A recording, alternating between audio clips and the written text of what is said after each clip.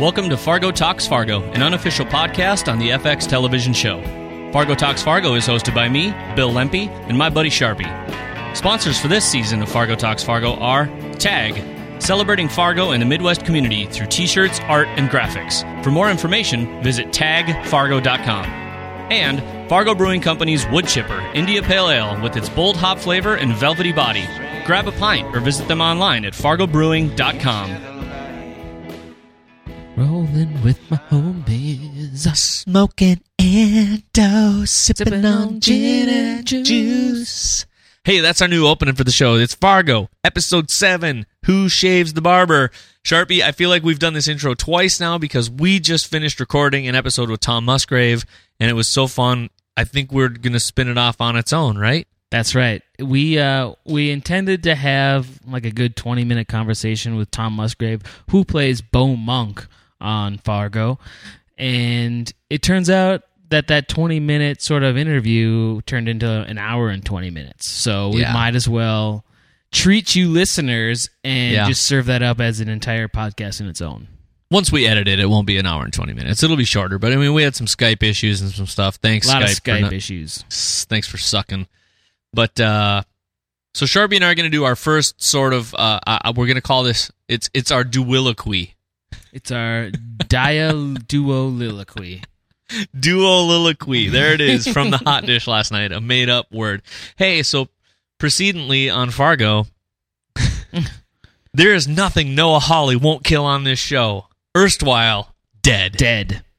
God, who would have guessed that for Who Dead Next, right? We should have. Now we have to start calling out words.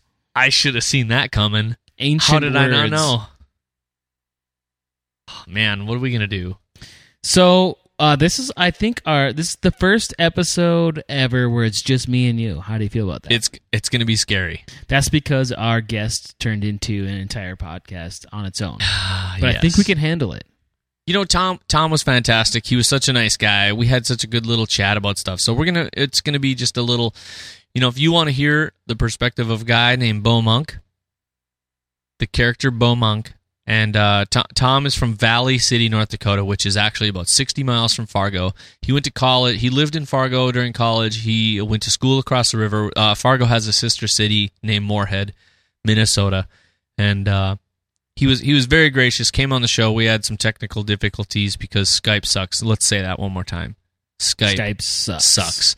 And you know, it's 2014 and you can't get your shit together. And evidently, Apple doesn't want to make FaceTime work for group people and whatever. And Google isn't any better either. They all fucking they all blow, suck. man. They suck. Okay. So if any talented people on any of those teams wants to hook up with me and produce something that actually works, let's just do it because the market is ripe. Yeah. Hey, so we're doing the Who Shaves the Barber, and Who Shaves the Barber, we're going to just rip this one out. Just you and me, the crazy together, and no other person to stop whatever weird stuff we want to talk about. But we're going to rip this one out for you guys since we're going to do an extra episode. Who shaves the barber? It's a paradoxical question. Because Sure is. if there is a barber who takes care of the whole town, who shaves the barber? So if you're the barber, the barber is a man. The barber is a man in town who shaves all those and only those men in town who do not shave themselves. So who shaves the barber? Yeah, go read about it. We're not going to get too deep on that, are we? Well, who is shaving the barber? I don't know. Who's the barber? Who's the barber? Yeah. I don't know. You tell me. Precedently. We opened some great footage shot in this episode of Gus, who is moving forward in motion, but everyone around him is moving backwards in time. It makes you wonder if Gus wants to take it all back. Even the music is going in reverse, which is I know. Pretty cool. You know, I wouldn't call this the best episode, but this episode has one of the best scenes in it, in my opinion.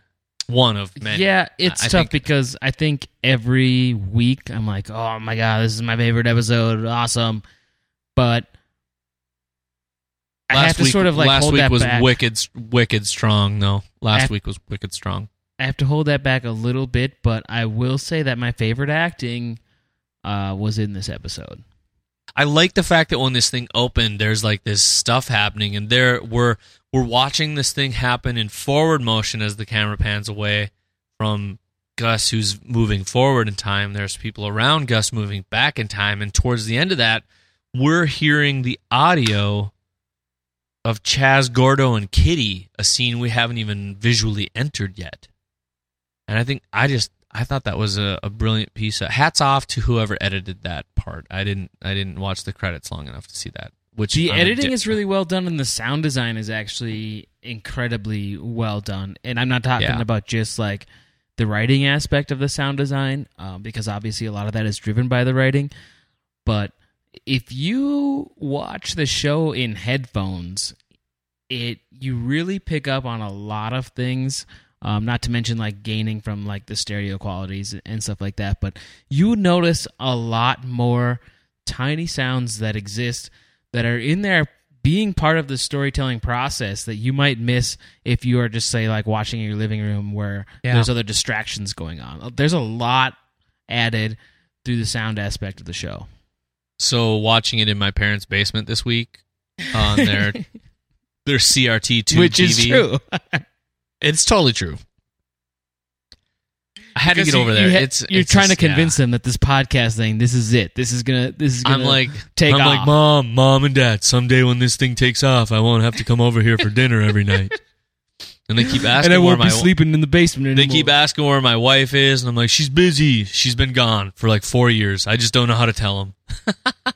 By the way, did you pay the cable bill? Because I'm trying to like DVR this shit. Mom, did you pay the cable? I'm doing my podcast. My wife's real. I just love my parents. Crack one of those open, Sharpie. Okay, so we're in Bemidji. We finally get a little quick answer to the thousands of fish that fell from the sky due to a tornado. Sharpie and I'm going to chalk this one up to just, I'm not going to touch it too much outside of this comment. Where is there an open body of water anywhere near Duluth at this time of year? And the only thing that I can think of, you brought up Mille Lacs and the hot dish last night, is Superior, which, by the way, just to give you an idea of how much ice and how badass the ice is, my brother sent me a picture of his kids, and it's like 80-plus degrees on the beach, or on the shore of Lake Superior, where Duluth is. And in the background of the photo, I should have sent you the photo of this, is my brother's dog floating on an iceberg like 15 feet offshore. An actual huge chunk of ice, and it hit national news. People were saying, really? Like, look at this. It's like 80-plus degrees. Was it a out. global warming thing? Like, look at this dog. No. It's just one of those like strange situations that happen up there. The water is so huge, and it takes so long to warm it. I mean, there are places of Superior that do not freeze. It's just the way it is. It's like the ocean. I mean, like, look at that. I mean, that shit's bigger than some of the states. Anyway, I'm just gonna. It happened. It's part of the story. I don't know what kind of fish those were either, but they were not walleye. Tell you that. Well, that's because they came out of the Great Lake. They have to have. Anyway, so we basically get to follow Gordo and his gun to school. And hats off to John Lamb for singing, "Gordo's got a gun." So Gordo, we get to follow the gun to school, and I had one of those moments where I was like, what are they talking about? And then I realized this is 2006. They were reenacting the Mr. Anderson, that's the sound of inevitability scene from The Matrix. And I'm like, it's older. I keep forgetting that sometimes. That's amazing. That was such a nice pickup. I did not catch that at all. Mr. Anderson. I mean, I was so caught up in that gun and waiting for that to spill out. I was oh man, they let us hold on to that, didn't they? I'm doing the Gordo's got a gun thing in my head, and I'm just waiting. Hoping that it has like a giant boogie on it. I had Gordo's out there picking a winner. I had that moment though where he didn't fully zip his bag up, and I kept thinking he was going to fall out of that. I don't know if that was just a little continuity error, or if they just maybe we could assume Gordo saw it and zipped it up somewhere between the bus stop and getting on the bus. Was it zipped up when he got on the bus? When he pulled it off the kitchen table, his bag was not fully zipped. As far as but did you see it zipped up? On the bus, it was completely zipped up. Okay, well, he could have zipped it up on the way there. Who knows? Doesn't matter. The point is, Lester's a genius. I've heard people talk about so when Gordo's sitting there picking his nose, waiting to get on the bus, and the bus driver pulls up and he says, "No funny stuff." Yeah. I've heard people talking about, specifically on Reddit, that is a reference to The Big Lebowski.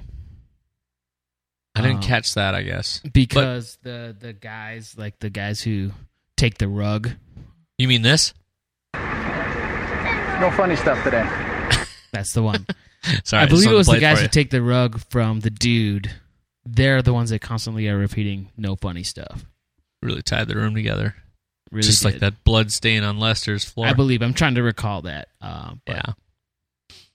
A lot of lovely Easter eggs in this show. Lots of Well, good either ones. way, We'll cover 'em. the gun comes out. The gun comes out. The whole plan Lester has somehow managed to, in total Malvo form, hatch is like snap, snap, and just lining up. And I do love that they're just picking up on the cliffhangers right away. Like, I think that's what this episode's for. the end of episode 3, we all started talking about the ice Is Molly scraper and the money. Oh, And- sorry, you said episode 3. My bad. And we get right into it, right off the bat. This episode, we know what's about to happen, and they don't like dick around. We just go right into Gordo and the gun. Boom.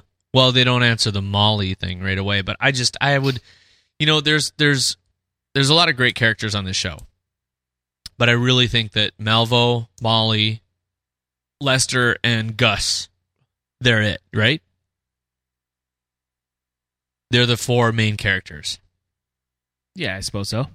Everybody else has some sort of role to play that Yep. involves them. That sounds good. Anyway, so the cops are searching the house, which, by the way, Kitty never says, "What are you doing?" They just walk in. Love his attitude. When she opens the door, I love Bill Oswald's attitude as he just like flips that paper around. It was almost His a Saul Goodman face. kind of like cocky ass move. Just like, "Yep, I got it, bitch. I'm walking in here." And he kind of like brushes against her shoulder, even just like He does. like a bully in school. He gives her a hip check. Yeah, he does. And he's like, "That's right, bitch. I knew my boy Lester is innocent. That's why I'm coming to find some shit up in here." He's basically formulating the story that comes later already. He's already plotting Lester's alibi. Oh, he's so stoked. Yep. Yeah, he's like so excited to not have this happen. And this is where I was saying the other night that I was wrong. I thought maybe he didn't care for Lester as much as he thought, but he had a soft spot. And it turns out that he's got a bigger soft spot than we thought. Sure. They've known each other more, and he has a lot more memories of him. But we'll just skip over the Blumpkin. If you don't know what that is, just Why do you have Howard to bring Stern Howard Blumpkin. Stern You'll into figure it out. That's where I first heard about a Blumpkin. He talked about it on air when you were like in 6th grade. I will say that it was beautifully shot. And while not my favorite scene, I love like a phenomenally shot and orchestrated scene opening that gun safe. And one thing I don't understand, though, as much as I think it's beautiful, is Kitty was already pissed, yelling at Chaz about something. Like she was really torqued off at him, and they hadn't even found the hammer, the underwear, or the photos. Or is she just pissed that Gordo got a gun and got it to school? Yeah, but I think she was pissed because she knew Chaz was really into guns, and it was one of those things where she kind of just let it go because he's a guy and he's in the Midwest and dudes like guns. And I think that, in my mind, she was thinking that he got careless and he let their beautiful little boy get a hold of one of his guns. She went ballistic, though. Yeah, spit on your face ballistic. The spit on the face was interesting. And that's beautiful. Hey, sound editing, nice work. The washing machine sound is also brilliant, tangled with water washing machine sounds and underwater like drowning sounds. And then all you hear in the middle of it, though, just very lightly, is a. And that's when she hawks that loogie on his face. Before that, before she answers the door, she's vacuuming, and her house is like sort of immaculate. There's a bunch of cheesy family photos. There's a bunch of little trinkets and, tchotchkes laying around the house. And she's got her perfect little princess castle going on. She's vacuuming to prove to herself she's got this perfect little white picket fence world. And I think that kind of leads into her explosion, because now her perfect little white picket fence world is being shattered, and it's not so perfect. Yeah, and it is. Yeah. It's not what she was expecting, and it's coming crumbling down. So that kind of created this just as exaggerated as her initial feelings were about her perfect world, just as another exaggeration of it being exploded. Yeah. So they get all the business. They we cut to Lester in the police station in Bemidji again, and one of his first questions I thought was very telling of who he's actually afraid of. Is he says, "Where's the?" He says something like, "Where's the female deputy?" Because I don't think he has. He knows he ain't got shit to worry about Bill Oswald. And Bill is just rambling about the tragedies in the town, and Gordo brought his. I thought it was very weird that Lester said my Gordo, and it's like, that's not your kid. Or is there something we're going to slowly unfold that? No, Lester banged Kitty at one point, and he's the one. It's actually his kid. No, there's my crazy that is prediction. A completely understandable statement to me. Yeah, I think though this scene though is just fantastic and killer that it opened with no major opening, no music. It just came in and it happened, and Bill just. He's like, you could have trusted me, and Can we play a little bit of Lester that, because to the story? I have marked right here where Bill starts giving Lester his alibi. And this is sort of where Lester picks up on it. You can see it in his eyes, and this is where Martin Freeman does a really, really awesome job of showing that his character is about to take this and run with it, just with facial expressions. Yeah, Martin Freeman needs to be in more American TV shows. So here we go. Here's Lester and Bill, where the magic really begins to happen and makes such an intense scene. And what then? She tells him it's over, and we all know your brother had a temper. He broke a guy's nose once just for cracking wise at the state fair. Yeah, I remember. He had to do community service. So what? She cuts it off, the affair, and then he...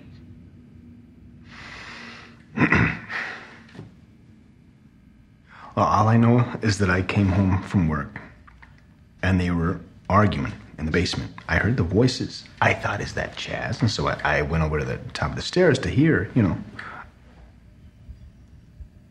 And she says, love, is that what you think this is? Or something like that. She laughs. Then she says, you're not half the man your brother is. Then I hear this sound, When he's okay, so I'm gonna cut this off here, but when he does that snap, he makes that noise, and then he gestures with his hand. Yep. Like he's holding a hand. I thought it was fantastic. And you know what? We've talked a lot about Martin Freeman being fantastic, and everybody knows that. And I just think these two just really have an incredible, intense play on this scene. The whole thing. And it's 10 minutes long. Awesome.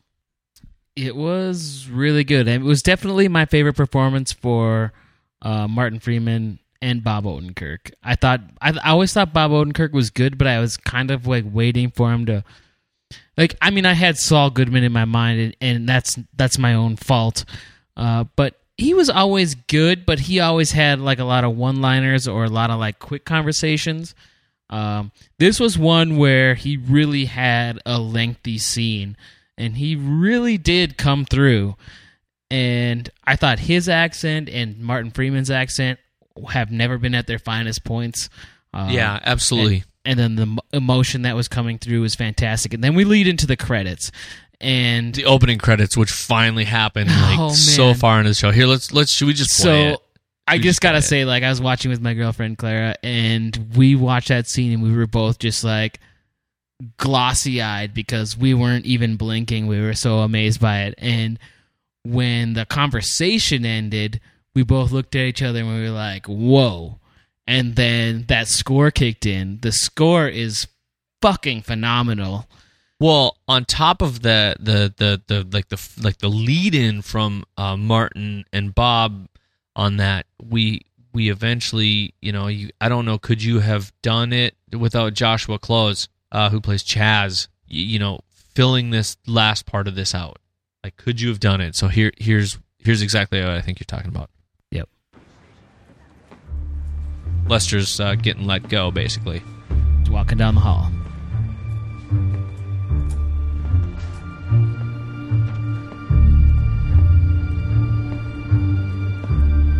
That slight glimpse in his face there where it first starts, where it says FX presents.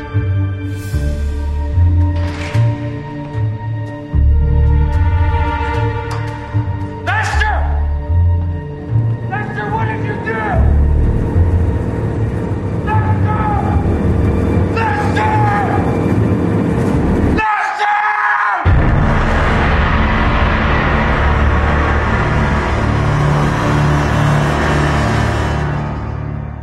Fucking phenomenal. That's my That's favorite. just heavy. And you know what? The use of silence in that, where they just like cut the score entirely, Yep. and it's just Joshua Close just screaming, Lester! Just brilliant. That is my favorite part of the season, hands down. Like music interplayed with the scene and the facial expressions, which everybody, if you've DVR'd it, go back and rewatch it. I'm gonna rewatch it tonight. It is. That's awesome. It is an incredibly brilliant open to the show, and I hats off to everybody involved in that, and hats off to Noah Hawley for just doing it. So, go back to where we were though. The rest of the show, we can't. I could probably just play that and talk about it all night. We get a little bit of Duluth flashback from Molly's side of things with Molly Wrench, Gus, and Lauren. I thought it was really interesting to see that Lauren was just like what felt like steps away from her in this mix, from what I could look at and see. Being the slithery snake that he is. She shoots Wrench. Lauren is like almost in the mix, and then it's almost as if he knows somebody else, Gus is going to screw it up, and he shoots her. And I've thought about it a little more, Sharpie, and I don't even think I've told you this, is that I think a little bit of it's Molly's fault. Because if you think about the way people work in criminal apprehension and police and military stuff, you don't just go run off on your own. That in a weird way, Molly and Gus have had this. They both have this like running desire to prove themselves. Molly isn't the chief, even though Vern thought she should have been, right? And Bill she's is. always like stepping outside of She's her. stepping outside of the thing, and she's pushing beyond where she should, and maybe sometimes, I guess, and too fast. So she goes running off into this storm and leaves Gus behind. Is Gus a little incompetent? Yeah, he is from time to time, but deep down he still understands it. He's actually not stupid. He just has his decision making process just sucks, and. So a little bit of me thinks, okay, I was like, oh, Gus, you dumbass. And of course he, shoots point blank into a storm, and I'm surprised he even hit her still, to lose his spleen. I just wanted to say that I think there's a little bit of blame on Molly for having run into that and left Gus alone in the storm, in the whiteout, to discern his own path from her. And she never once calls back to him, oh, hey, I'm over here. Come on, let's go. She leaves him in the lurch, like from the get-go. Like She even was from when they caught come up in on. the moment, this was her thing. She wanted to. That's my point, though, is that they She was both too want things. emotional. They both want things so badly that they screw themselves over. Yep. Gus arrests Lauren when he doesn't have anything to like perfectly prove it yet, because Lauren's got his Frank Peterson airtight thing going on, but he didn't know that. But anyway, that's just a little thing. No big deal. So we picked up to that sort of flash to last week, and I think we kind of I think we kind of picked up and eventually, we're proven and shown what we all basically anticipated was that Molly isn't really dead. You said that she shot Wrench. You got that right. So great call there. And we were kind of all in disbelief that Molly was actually dead. So at least that would have sucked. Allison Tolman's just nugget. too strong in that show for her to have ended her run there. Yeah, and the only female lead right now, so... I also think it would be very easy for Noah Hawley to kill somebody to shock people for the sake of shocking people, but... Sure, but I don't think this is that kind of show. It's not, and I think he did the right thing, and we can suspend our disbelief for that for just a little longer and play out this game. Yep. I do... this is a little side tangent. I don't see Lester surviving the show, but I do see him dying with a smile on his face. Is he going to be banging Kitty? Nope. I think he's gonna... I think it's gonna be...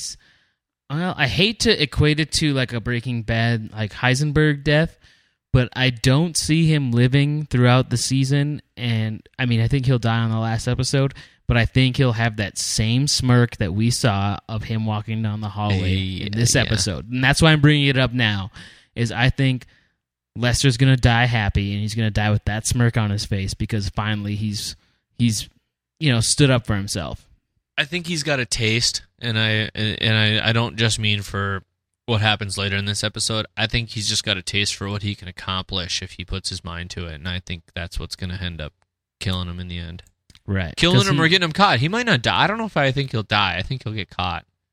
I don't know. I don't know yet. I got to think more about that. Well, we got a segment about that. You got my Who Dead Next for episode 9. nice Midwestern props to the writing for Gus Grimley saying, you want some pop or something? For those of you who don't know, there's a big difference between calling it soda, calling it Coke, and calling it pop. Up here, do you say pop? No, I'm a soda guy. I'm a soda guy too, but I think I did that at some point in my high school life to differentiate myself from being so Midwestern. I'm on the exact same page. I'm pretty sure, like right around high school, I switched to soda.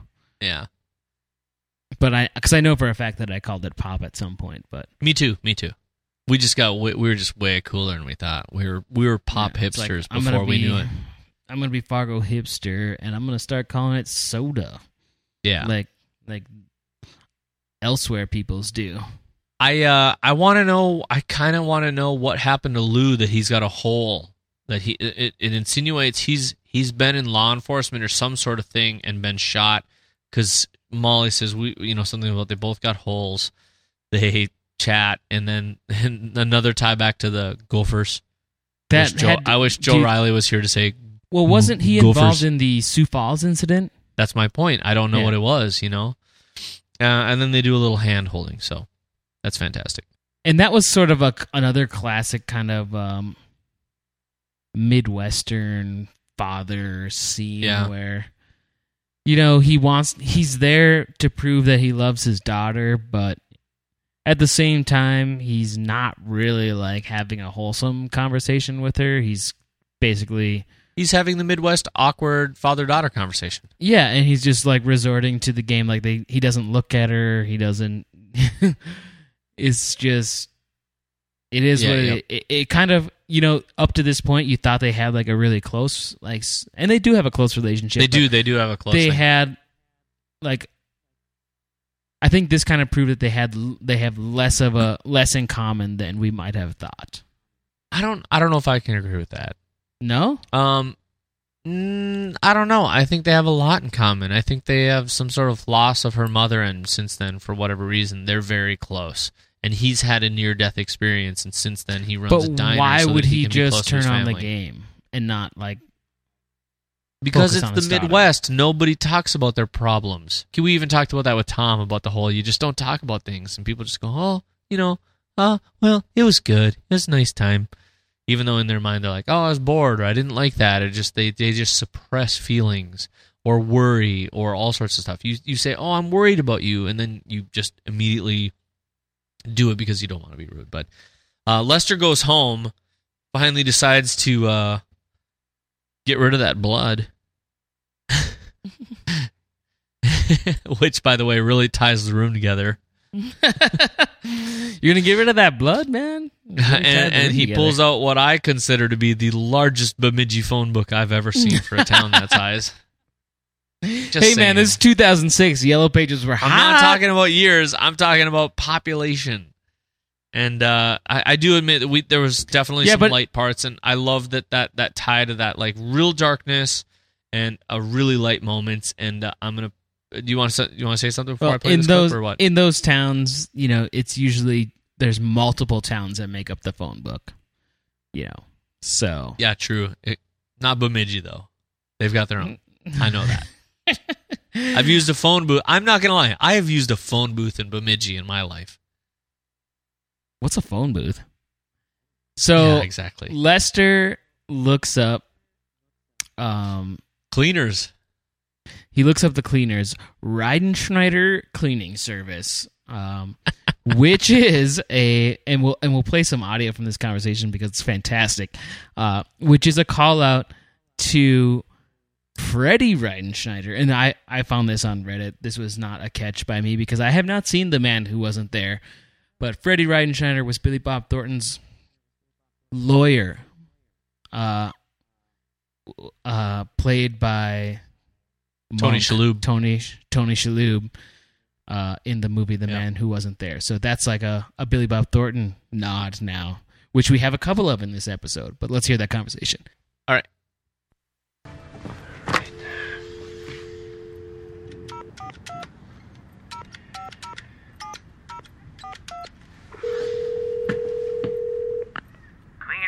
Hi. Yeah, I got... How you doing there, then?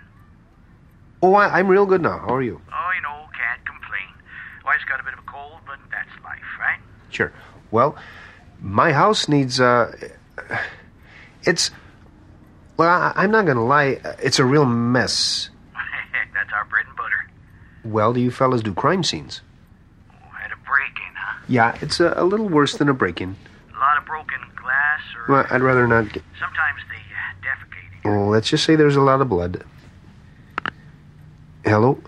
So, I just love how he immediately goes, the cleaner guy immediately just goes into like a conversation as if it was his buddy. Yeah, how's it going there? There are certain people in the Midwest that happens to. It does happen. That's why I wanted to bring it up. That's why I wanted to play that clip. It doesn't happen to me. For some reason, it doesn't happen to me. I don't know. I just must look like an asshole. But my wife can be... She was buying something in an aisle at a store the other day. Like, she grabbed, like a lamp or something. And a woman, she put it in the cart, and then an old lady was like, oh, I was going to grab that. And my wife was like, well... And she wasn't, standing there, holding it. My wife didn't, rip it from this old woman's hands. The lady went off on a story about why she wanted it and how it went with her room, and my wife's like, okay. And I mean, she goes to stores and people just freely offer her information about their life. And I don't, and it's it does happen. I'm never there. I'm never there when it happens, but I hear it and I know it happens because I know people who've been with her when it happens. And it's I hear that and I think, oh, so that's what happens to her.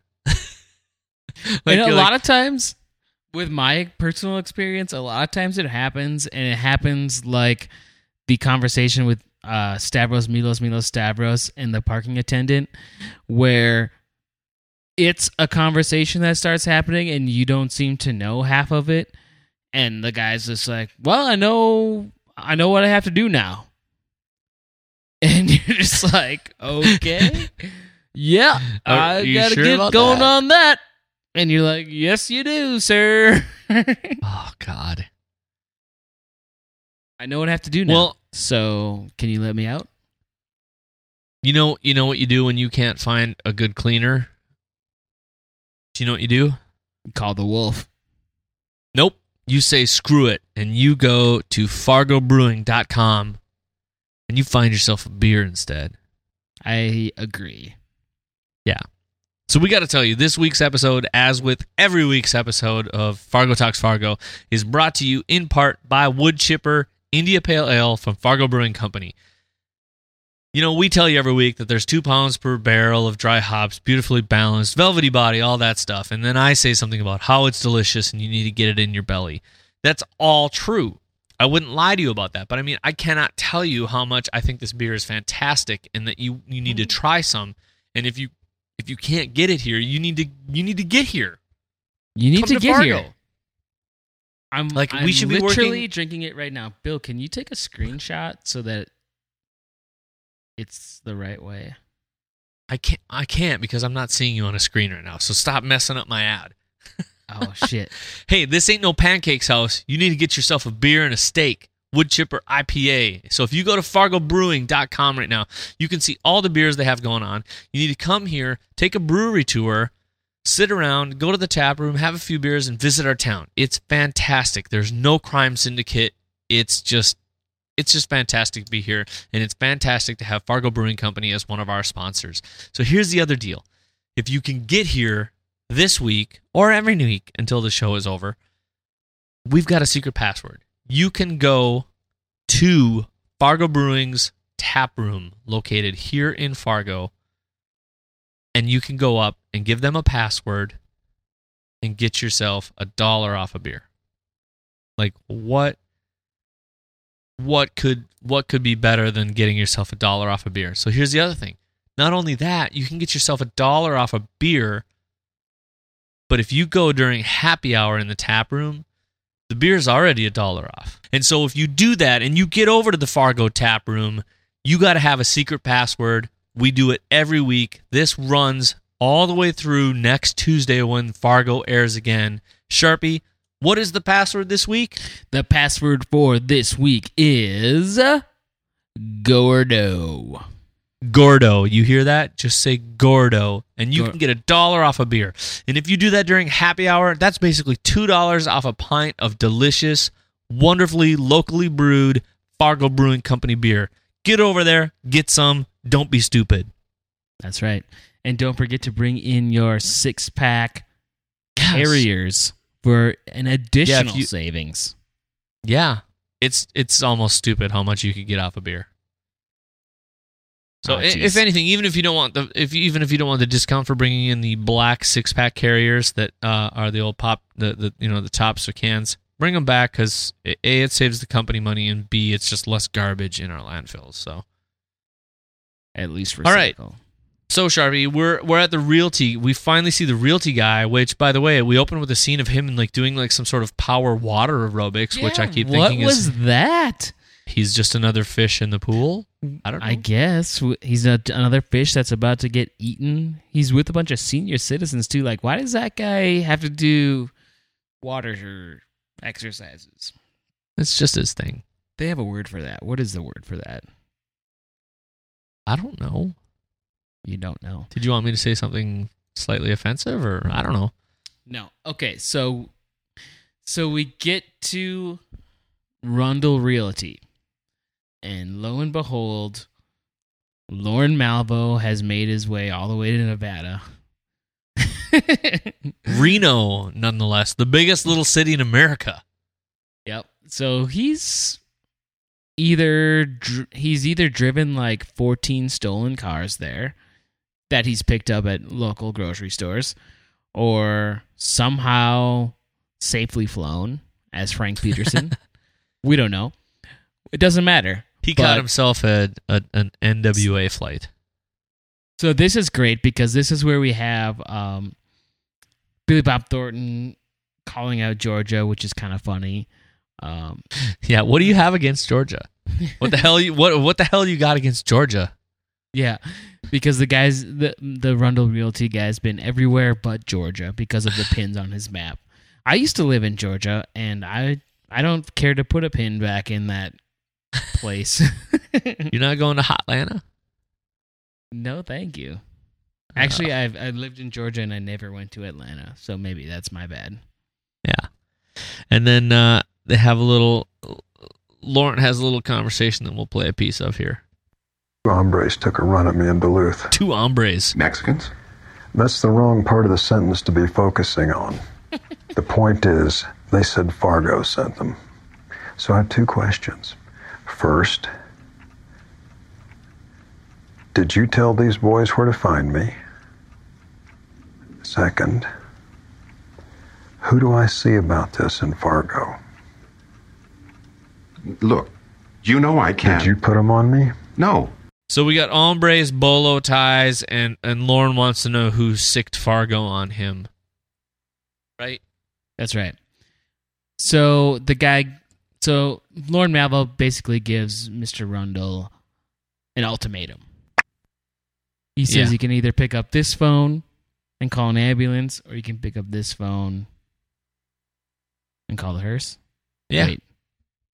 Is that right? Or am I now thinking of Sling Blade? No. He says we can. Shit, I don't know. Now you screwed me up, jerk. Let's just play this line from Sling Blade.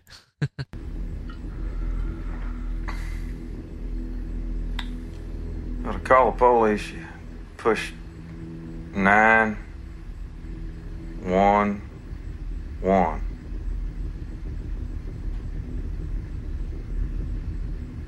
Just tell them to bring an ambulance. Or Hurst. You're gonna kill me.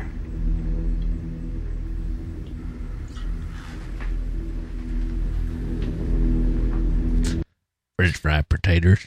So we kind of like rushed to that a little bit. So that was Sorry, my bad. I had it queued up and ready to go. That was a scene from Sling Blade, written by Billy Bob Thornton, starring Billy Bob Thornton.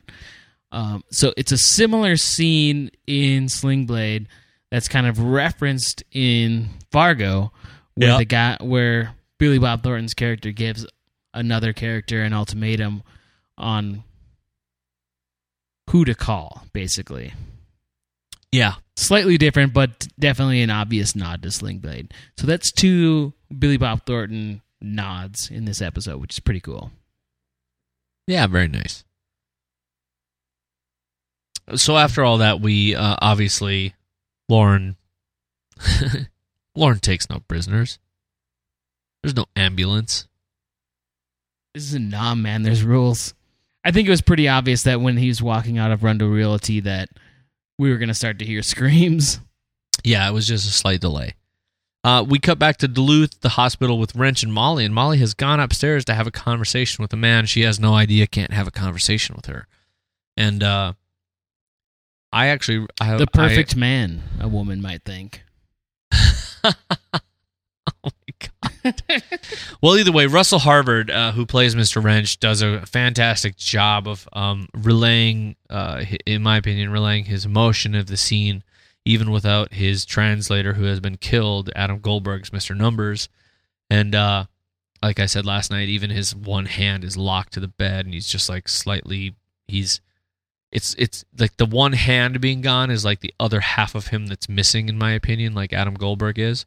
Or right. Mr. Numbers, you know what I mean? Like, yep, he's totally. like, I'm gonna talk, and I'm missing half of me. The same way you've locked up half my hand, not half his hand, half of his hands, plural. Sorry, my bad.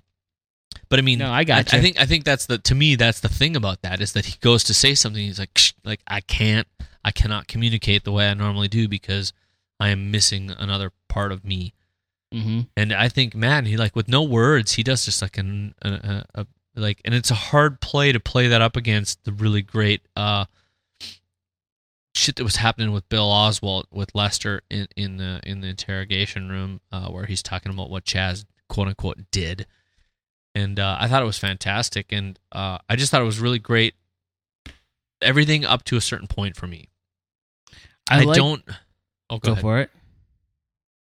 Well, I don't know. He just looks so genuinely hurt, and she goes into her big spiel about it. And I don't know if I needed the, super close to... And I know we've talked about the scene with Marge and Gere, played by Peter Stormare, where she says, and for what? A little bit of money, and it's a beautiful day. I felt like they were really...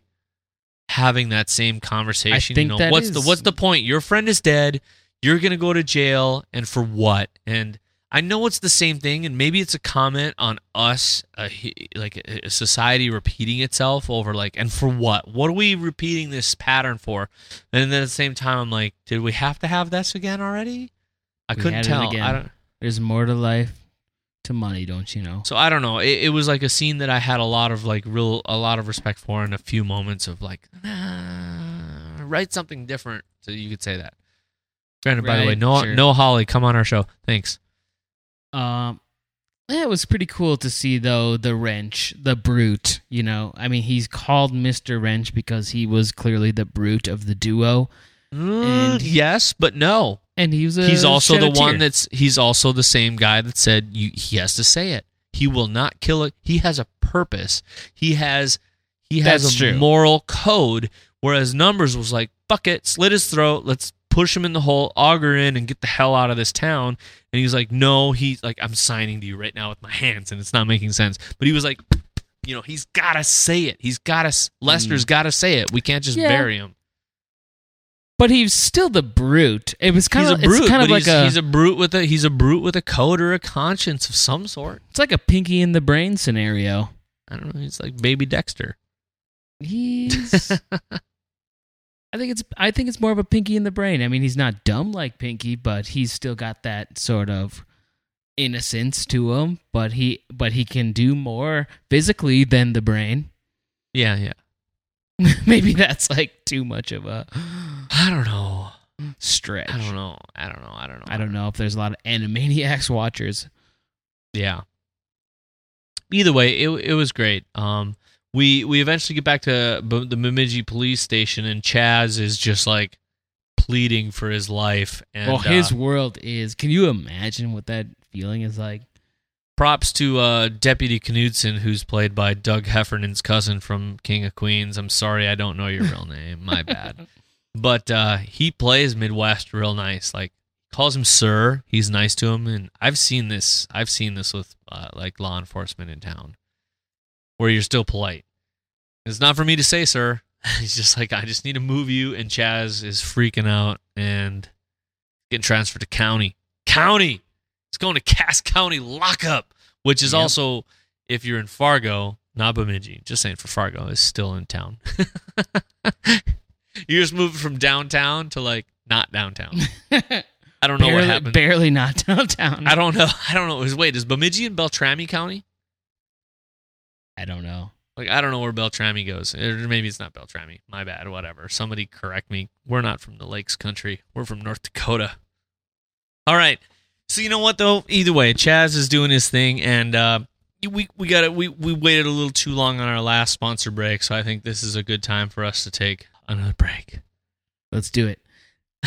This week's episode, as with all episodes, every week, it's great having strong sponsors. It is so awesome. Special thanks to Tag Fargo. That's tagfargo.com. Tag basically brings you swag from Fargo. True Fargo swag from True Fargo people. We got t-shirts, art, beer glasses, all kinds of cool coffee stuff. Mugs, all kinds of Fargo related swag. So head on over to tagfargo.com. Use promo code BARGO. Go figure. Boom. 15% off. 50% off. Jade of Jade Presents, who owns Tag, that's part of their whole business, has been really kind to support us throughout. Right off the get-go, right from the beginning, he was totally into the idea of the Fargo podcast, and we just really appreciate it. We couldn't do it without Tag Fargo, and they also have some good products. They have a lot of fun stuff, a lot of great gifts. If you have people that are into the show, there's a lot of really cool Fargo swag, and even for yourself, there's some pretty cool t-shirts and stuff. Hey, boom, we're at the Bo Monk Agency, which Bo Monk, played by Tom Musgrave, Valley City, North Dakota native, graduate of Fargo, Minnesota State University, Moorhead, just across the river. And I love his like matter-of-factness with the whole, heard you got arrested. And we talked with Tom. If you want to hear about that, you need to tune in to the episode that we recorded with Tom, where we talk about how we got on the show, a little bit of his history, and just general me and Sharpie goofing around with Tom. It was a pretty fun for quite a while. episode. It will come out directly after this episode. So Yeah, we think. Yeah, stay so, tuned for that. It's going to be a pretty fun one. Yeah, but Lester is ready to rock. He's like ready to work any or all hours of the day because he is riding on a high of I just set my brother up. He's a dick. I'm unraveling all this stuff, and I'm going to get away with murder. this. He's got away with murder and the murder of somebody else that he didn't even pull the trigger on, and he's managed to exonerate himself as a slightly unwilling participant because of his brother's rage issues. And you know what? Bo is just glad to toss any of his work off on Grunt Lester, right? He's basically playing the epitome of one of Lauren Malvo's earlier statements, where Lauren Malvo says, "You think there are rules? There are no rules." Yeah, being a gorilla, being an ape. We all used to be gorillas. And Lester's kind of embracing that, basically, right now.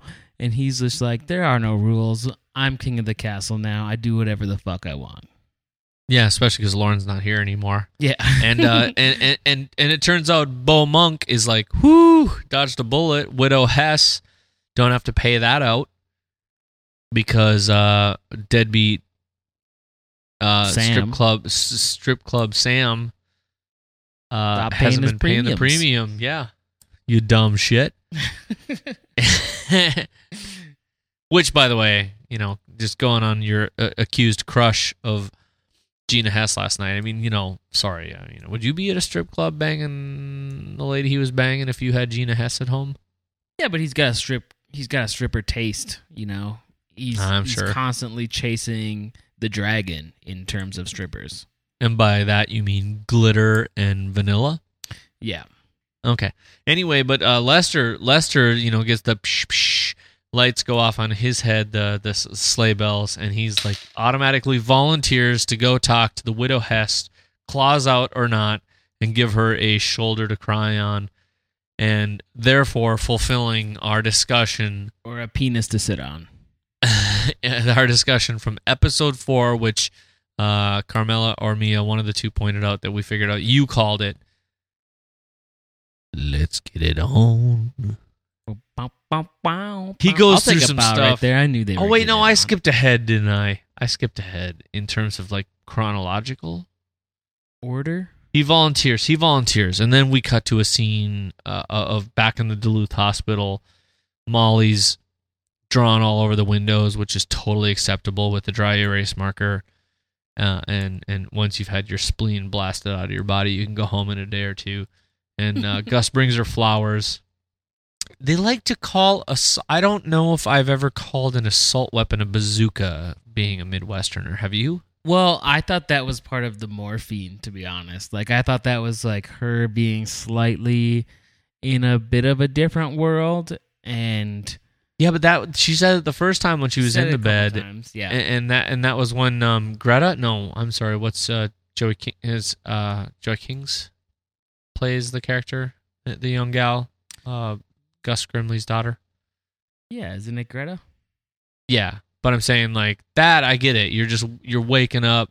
You're all wonky, and I still think what's going on. That's my position. Is that it was part of her just sort of like Greta Grimley, absence from reality, that she was calling it a bazooka, and that things were still a little bit cloudy, and she was sort of just kind of talking through some. Yeah. I thought it was kind of funny that she brings up the fact that he's deaf, and then a sentence or so later she says, "Turns out he can't hear." And I'm like, "Well, he's deaf. He's the deaf fella. He's the deaf fella, and whatever." But well, I will say I have to admit. So Molly's drawn all these conclusions, but we don't know how she got there. I'm kind of confused as to how Molly figured out Hess would bullied Lester that day, and she calls it bullied him. Like about the nose, like. We got to draw some lines and get some things wrapped up. So, I mean, I'm sure that's what would happen. And then they have the awkward goodbyes. Yep. Your dad shows up before your dad shows up while you're making out with your boyfriend in the car in front of the house. That's exactly what it felt like. It was like either it was either the dad figure showing up or just another, more alpha male that showed up in the presence of a woman, and Gus just completely crumbles, and he's just like, oh, yeah, this guy is much stronger than I am. I must leave. Or just like completely crumble into a million pieces because I'm a pussy. But I felt like her, oh, he brought me flowers is her like note to her dad. I like this guy. He cares about me. And she wants to put him in water because she wants to see it grow. I thought it was interesting that she was like... Cue the Michael Bolton. She was up doing the drawings and like walking around and stuff. And then as soon as her dad brought in a wheelchair, it was like a little kid seeing their parents after they just fall down and starts crying. It was like her dad comes in with a wheelchair. She's walking around. Like her mind is like going crazy in terms of like it's working well. She's putting together a lot of pieces of the puzzle. She's walking around and her dad shows up and she immediately sits down in the wheelchair and she can't even get up to grab the flowers that are 2 feet away from her. Daddy's girl and hospital policy combined. She sits down in the wheelchair. Oh, Dad, my flowers. And he's got to go grab them now. She walked to the fucking wheelchair, man.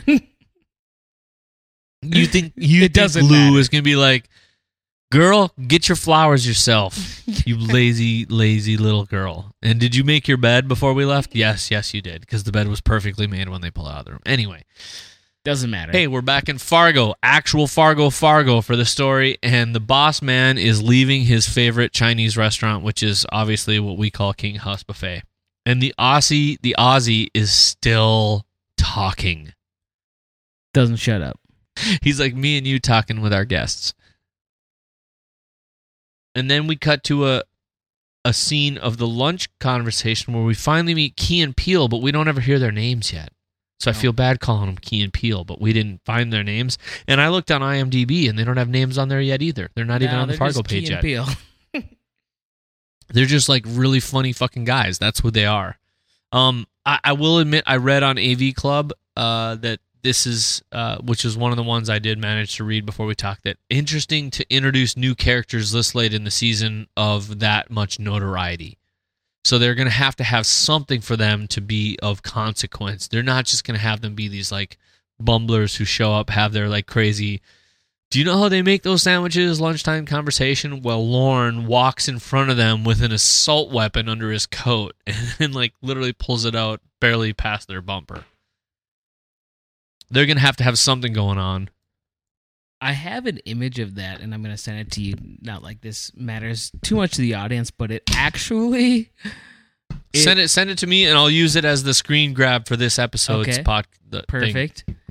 Now I don't have to do it. You just saved me like 5 minutes. Oop, look at what I'm doing with that free time. I'm drinking a wood chipper.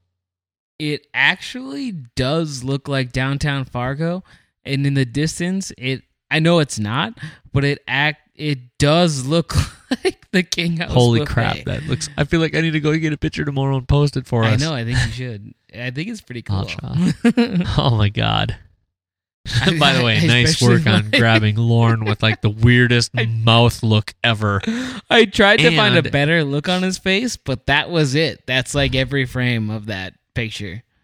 So, yeah. So the crime syndicate actually enters a building called the Showalter Block. It says the Showalter Block on the building, which is a nod to Fargo. Again, Carl Showalter, the Steve Buscemi character.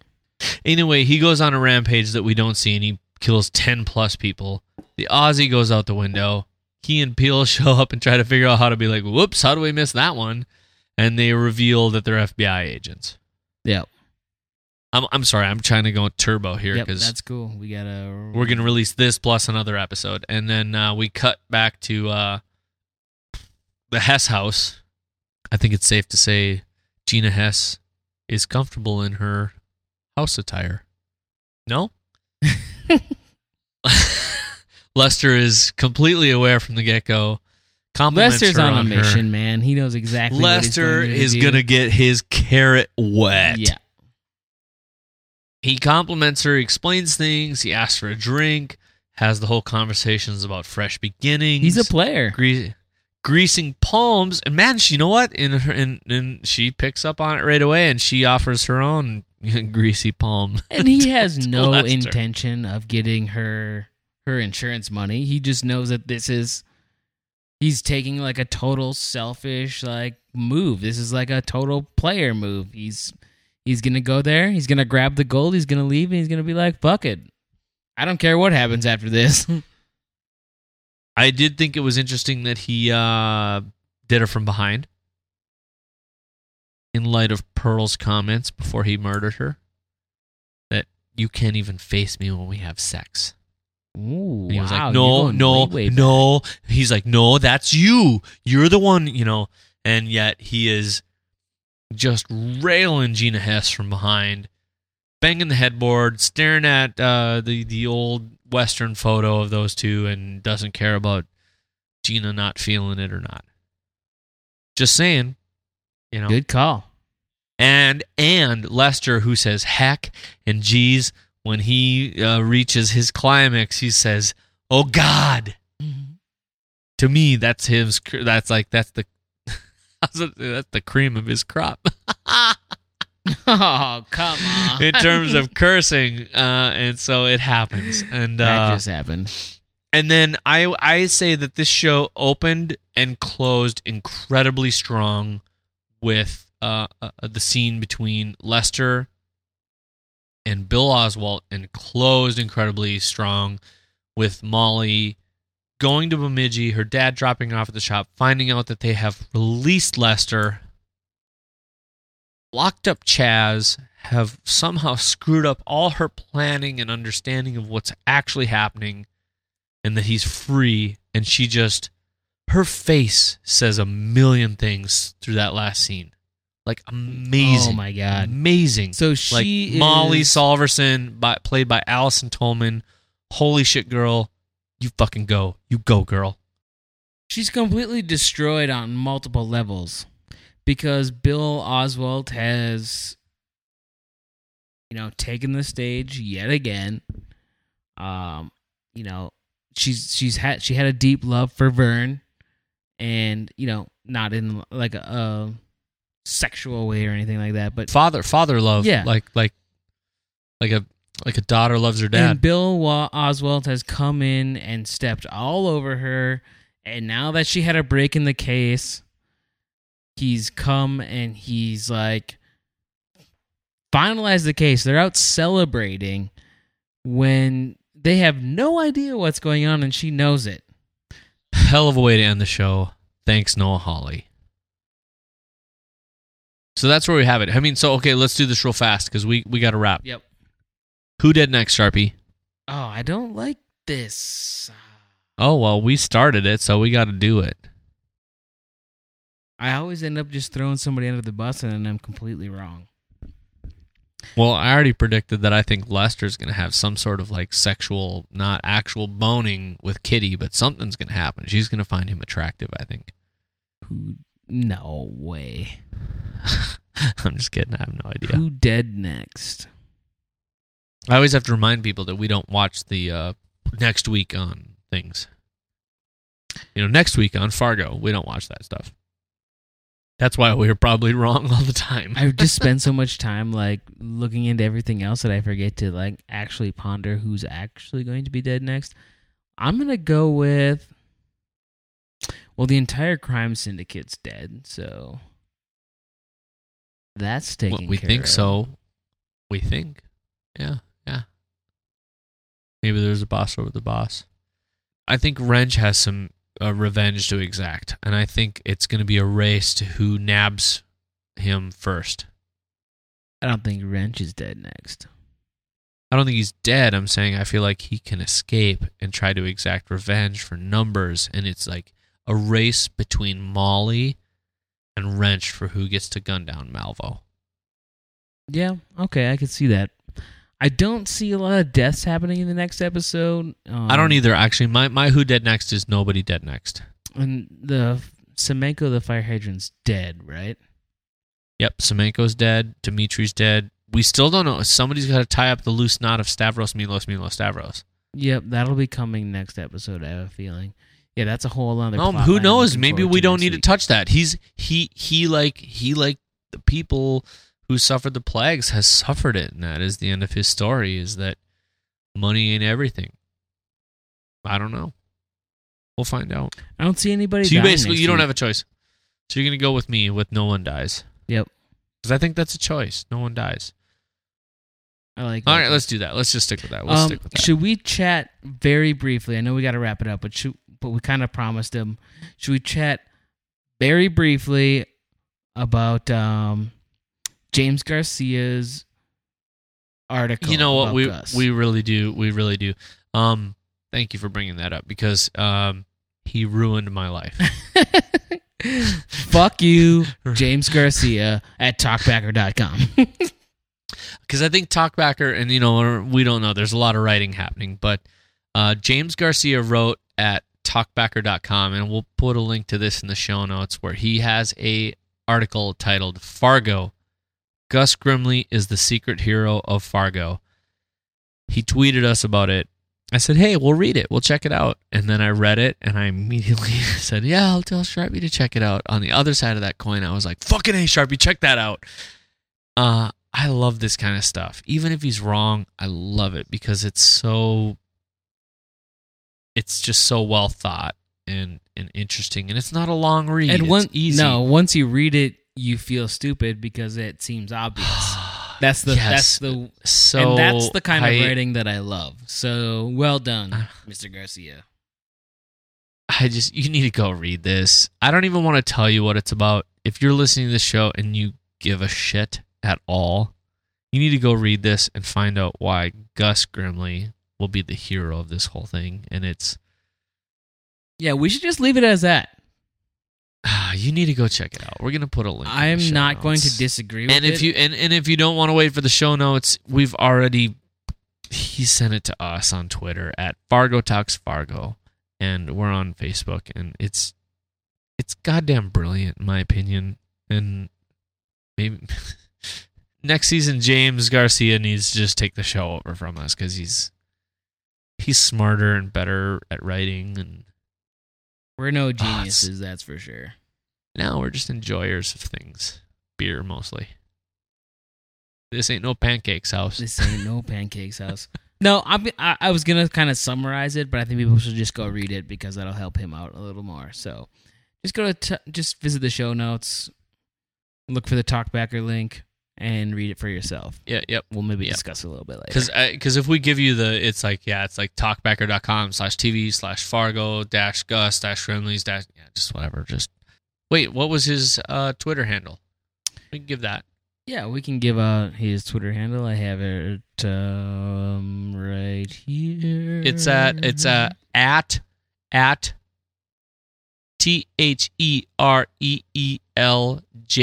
It's the real James. The real James. But real is and real spelled as like in movie real. Movie. Yeah. James Garcia. Props to you, brother, man. Yeah, that was cool. Thanks, man. You got this shit on lockdown. Maybe we should just hire him to edit us so we don't sound so stupid. I think that's impossible. We're just having a good time. That's the bottom line. We told Tom that tonight. We're just here to have fun. It's the whole part of this cinematic television experience. Yep. So, Sharpie, as always, it's always been fun. Thank you guys for listening. We can't wait. Yeah, I can't wait, but I just don't want it to happen. What's that? The end. I mean, when it's done, we're going to wrap this up. We're going to roll it up, and we have to wait and see if there's a season 2. Yeah. We'll move right into our next podcast, which is Grilling Addiction. Completely unrelated. Yeah, true. Completely unrelated. But just a little quick plug for all those listeners out there. If you like our banter, and if you like Joe Riley, who's been on a couple times now, we do a little podcast, or a couple years ago, we did a little podcast called What's Grilling, which is all about food and beer and bullshitting.